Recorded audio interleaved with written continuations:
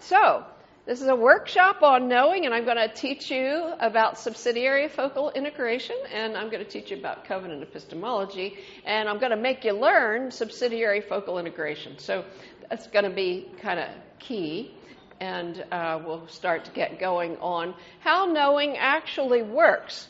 And I'm going to say this is what you've been doing since childhood. It's what you're already doing. It's just that what has happened in modernity is the accents have been mislaid on what it is that we're actually doing. So we've actually been blinded to what we do and do well as human persons. So, and I really feel that in what I'm going to say to you, we're going to get to see how meaning means. At least in a small way. So this little guy is, I call him Mel for Pell Mell. He's from this book by Robert McCloskey, Make Way for Ducklings. I just love McCloskey's pencil drawings. And so this guy is about to run over the mother and daddy duck, but I cut them off of my picture. So let's start with talking about some examples of knowing. And I'm going to tell you the story of the Copperhead as it's told in Longing to Know. So my girls, including Stacy's my middle daughter, and she was, how old were you when we moved to that house? 10? All right, let's say 10. So the girls were 8, 10, and 12, and we moved to a house that bordered on the woods. And I loved the idea of my children being able to play in the woods, so I sent them out the door to play in the woods, and they came running back in saying, Mommy, Mommy, come see, come look. And so I went out to see what they had discovered in the woods, and they said, look. And I saw nothing. So I looked further, and they were not telling me what it was I was supposed to be seeing. But we had been recently to a little friend's birthday party at the Nature Center, and the guide had explained that in the state of Missouri there were 2 poisonous snakes, and one of them, the better known one, is the Copperhead. And you can pick him out by the beautiful set of Hershey Kisses in the patterns on his back. You know what Hershey Kisses are, the candy. So as I was staring at this leafy floor in the woods, I suddenly saw the Hershey Kisses. And my life changed. And all of a sudden, there was this switcheroo, and that Copperhead was in charge of the situation. And I was reaching for my girls and falling back and ready to run and get away from him. And there he was, just sitting there looking at me.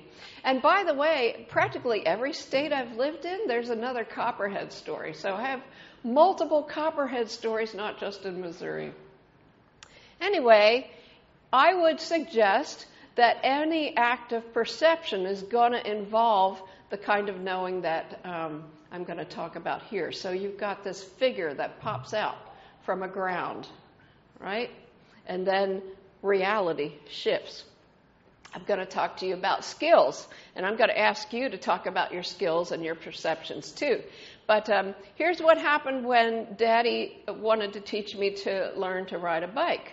So I didn't have a bike. He borrowed a bike. It was too big for me. He did not believe in training wheels. He was quite confident that I could do this. He took me to the back of our yard at the top of the grassy hill. He put me on that contraption, and he pushed me. And then he yelled, balance!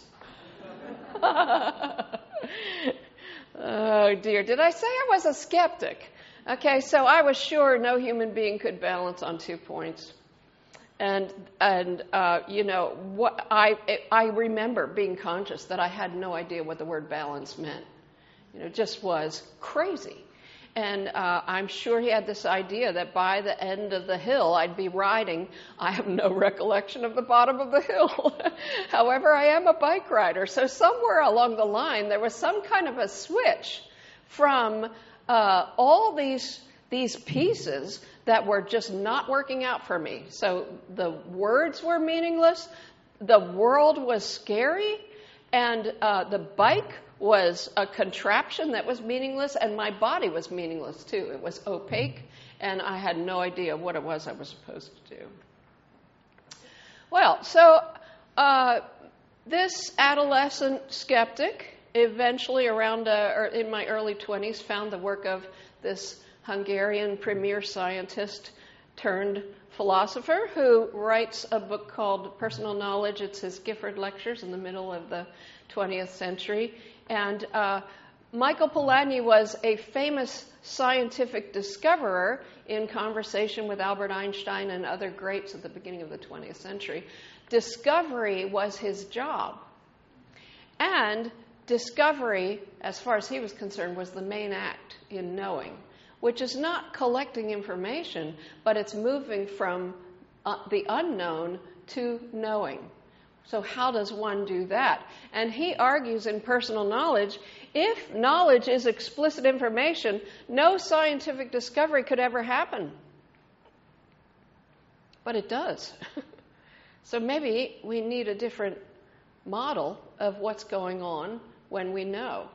And so, in a way, he stepped away from science to save science, to help scientists see what they were actually doing that was working out for them in knowing. And he's the one that proposes this idea that all knowing is subsidiary focal integration. It might be on page 43 in Personal Knowledge. Okay, now I'm the one who's always trying to translate so that this is for everybody in the street. So here's one rendition of subsidiary focal integration, and these are the part headings in my book, Longing to Know.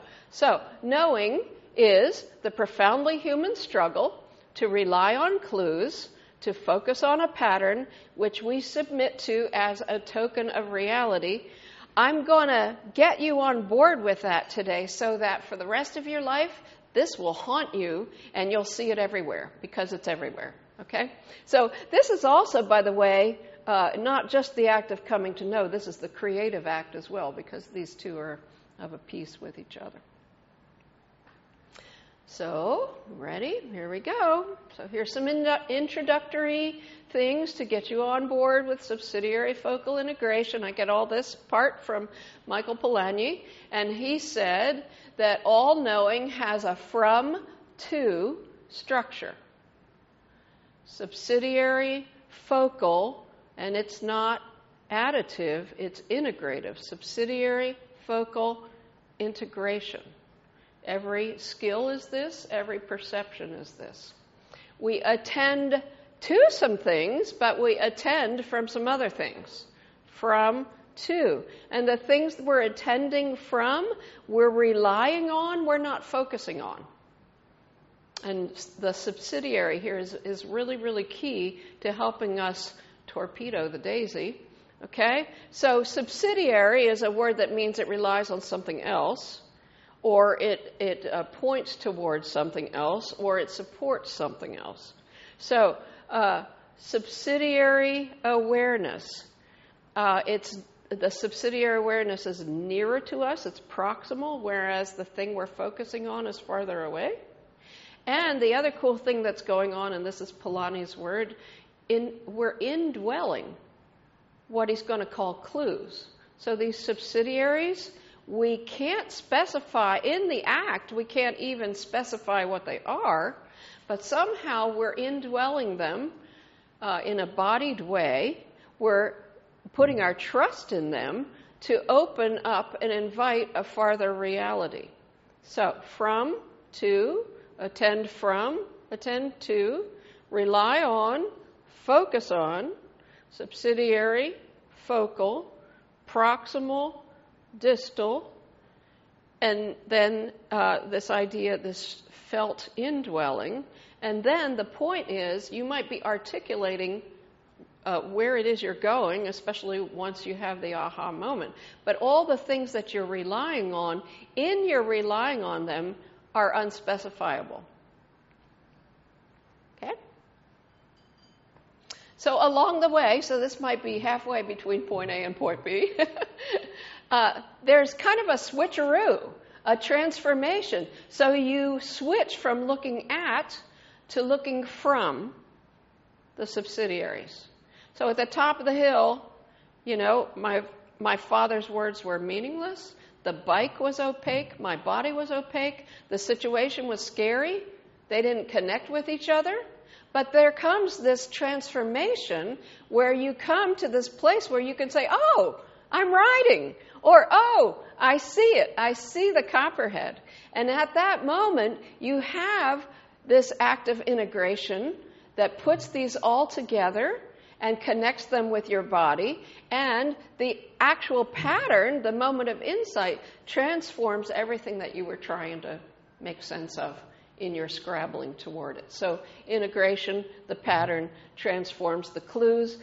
We all talk about epiphanies, having epiphanies or moments of insight, eureka moments. Well, Polanyi was saying that is not a throwaway phrase. That's the heart of knowing, right there. So you need to see that the moment of insight is a transformative breakthrough. And you need to pay attention to what you're doing as you undergo that knowing event. I have added to this, and I don't have time to talk to you about the check mark, but you can read about it in Loving to Know and Little Manual for Knowing. But the first horizontal line is you doodling along happily in life, and then what happens is you kind of fall into a situation where you realize that there's a problem. So the author I get this from calls it conflict in context. And then you start scrabbling creatively to try to put it together. You lose your credit card, and your mind is a whirl trying to figure out the last place you left it. Okay? And then what happens is in the aha moment, it's as if a new world breaks in, and it's full of possibilities, which makes me a very happy person. So I think that what we need to do in epistemological therapy is heal our epistemic default, and one way to express it is to say, well, let's change out this word information and put in the word transformation. Nothing wrong with information, but we're talking a philosophical paradigm here, and transformation is a word that might get at it a little bit better. Okay? Did I say there's nothing wrong with having an epistemic default? That's just being human. You're a particular bodied, historied, placed person. You're sitting in a single chair today. You're not looking behind you. You know, all of that is particular. And of course, we're rooted in the world. But the interesting thing about subsidiaries is you can get some of them wrong. There's no guarantee of certainties with regard to subsidiaries, and you can get some of them right, some of them wrong, and you can be wearing a distorted, defective epistemic default that needs epistemological therapy. This is why I talk about it as therapy, because it's almost like your body needs to relearn this. Okay? It's not going to, if the knowledge is information mindset is a problem, well, if I stand here and give you more information, how is that going to fix the knowledge as information mindset? Which is why if I can get you walking around and talking to people and you know, doing all of that, that's just kind of torpedoing the daisy. So that's what's going on. And I'll explain the pictures a little bit later. Oh, I guess I better go back. Well, no, I'll stick with this one. The best I see it moment in the world happens to be in the Bible, and this one's very, very close to the heart of why you love Christ. And that is the road to Emmaus. So, you know, those poor disciples, here comes this young Jewish-looking guy walking with them from Jerusalem after this horrific weekend where they've watched the person they thought was their Messiah be crucified. And they say to him, "Isn't it awful what happened?" And he says, "What happened?" Well, that's a clue that there's something strange, especially as he's dressed as a young Jewish man, right? So they're talking with Jesus along the way. Well, they're not going to see that he's Jesus because dead men don't rise again, right? But then, when are their eyes opened? Their eyes were opened in the breaking of the bread. So they take their eyes off his face and see his hands doing something they would have seen him do again and again and again. And it's that is the moment of epiphany. And it doesn't just change this situation, it changes life and eternity. Praise God. So it's just a great moment. So this painting is in London. I did get to see it. Well, I would like to suggest that this subsidiary focal integration is just what's going to torpedo the daisy. And I hope you're starting to see, you know what? I do this all the time. And so I actually think if you think about bike riding, it actually is going to dispel the defective epistemic default. Now, it's going to take a whole lot of time thinking about this. You're going to have to talk about it with lots of people. There's a lot of, processing because we're fighting upstream still on the modernist paradigm. But there is no way you can ride a bike on the knowledge as information mindset. There's no way you can play baseball on the knowledge as information mindset. There's no way you can be an artist on the knowledge as information mindset. You can't do a business on the knowledge as information mindset. So you might as well do this, okay? So now we're going to have a quick conversation. You have no more than 5 minutes, and when I start yelling, please quiet down. But what I want you to do is have your threesome each identify for each other a skill and make it a nice skill. And I'm skipping the other things here. And when I say a nice skill, pick a skill that you have that you do easily, you do all the time, and it would be great if it involves an instrument or tool. Okay? So, because that'll give scope for reflection. So it can be ordinary. Bike riding can be bike riding. But you have others too. So just take a few minutes, turn to your partners, and hear each other's skill. So just name it. So call it out and name what somebody else said in your group. Come on. Netball. What? Netball. Netball. That's basketball, right? No. It's not.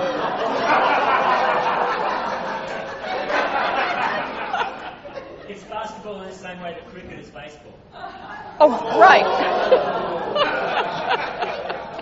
Yes, John? Swimming. Swimming. Knitting. Cooking. Painting.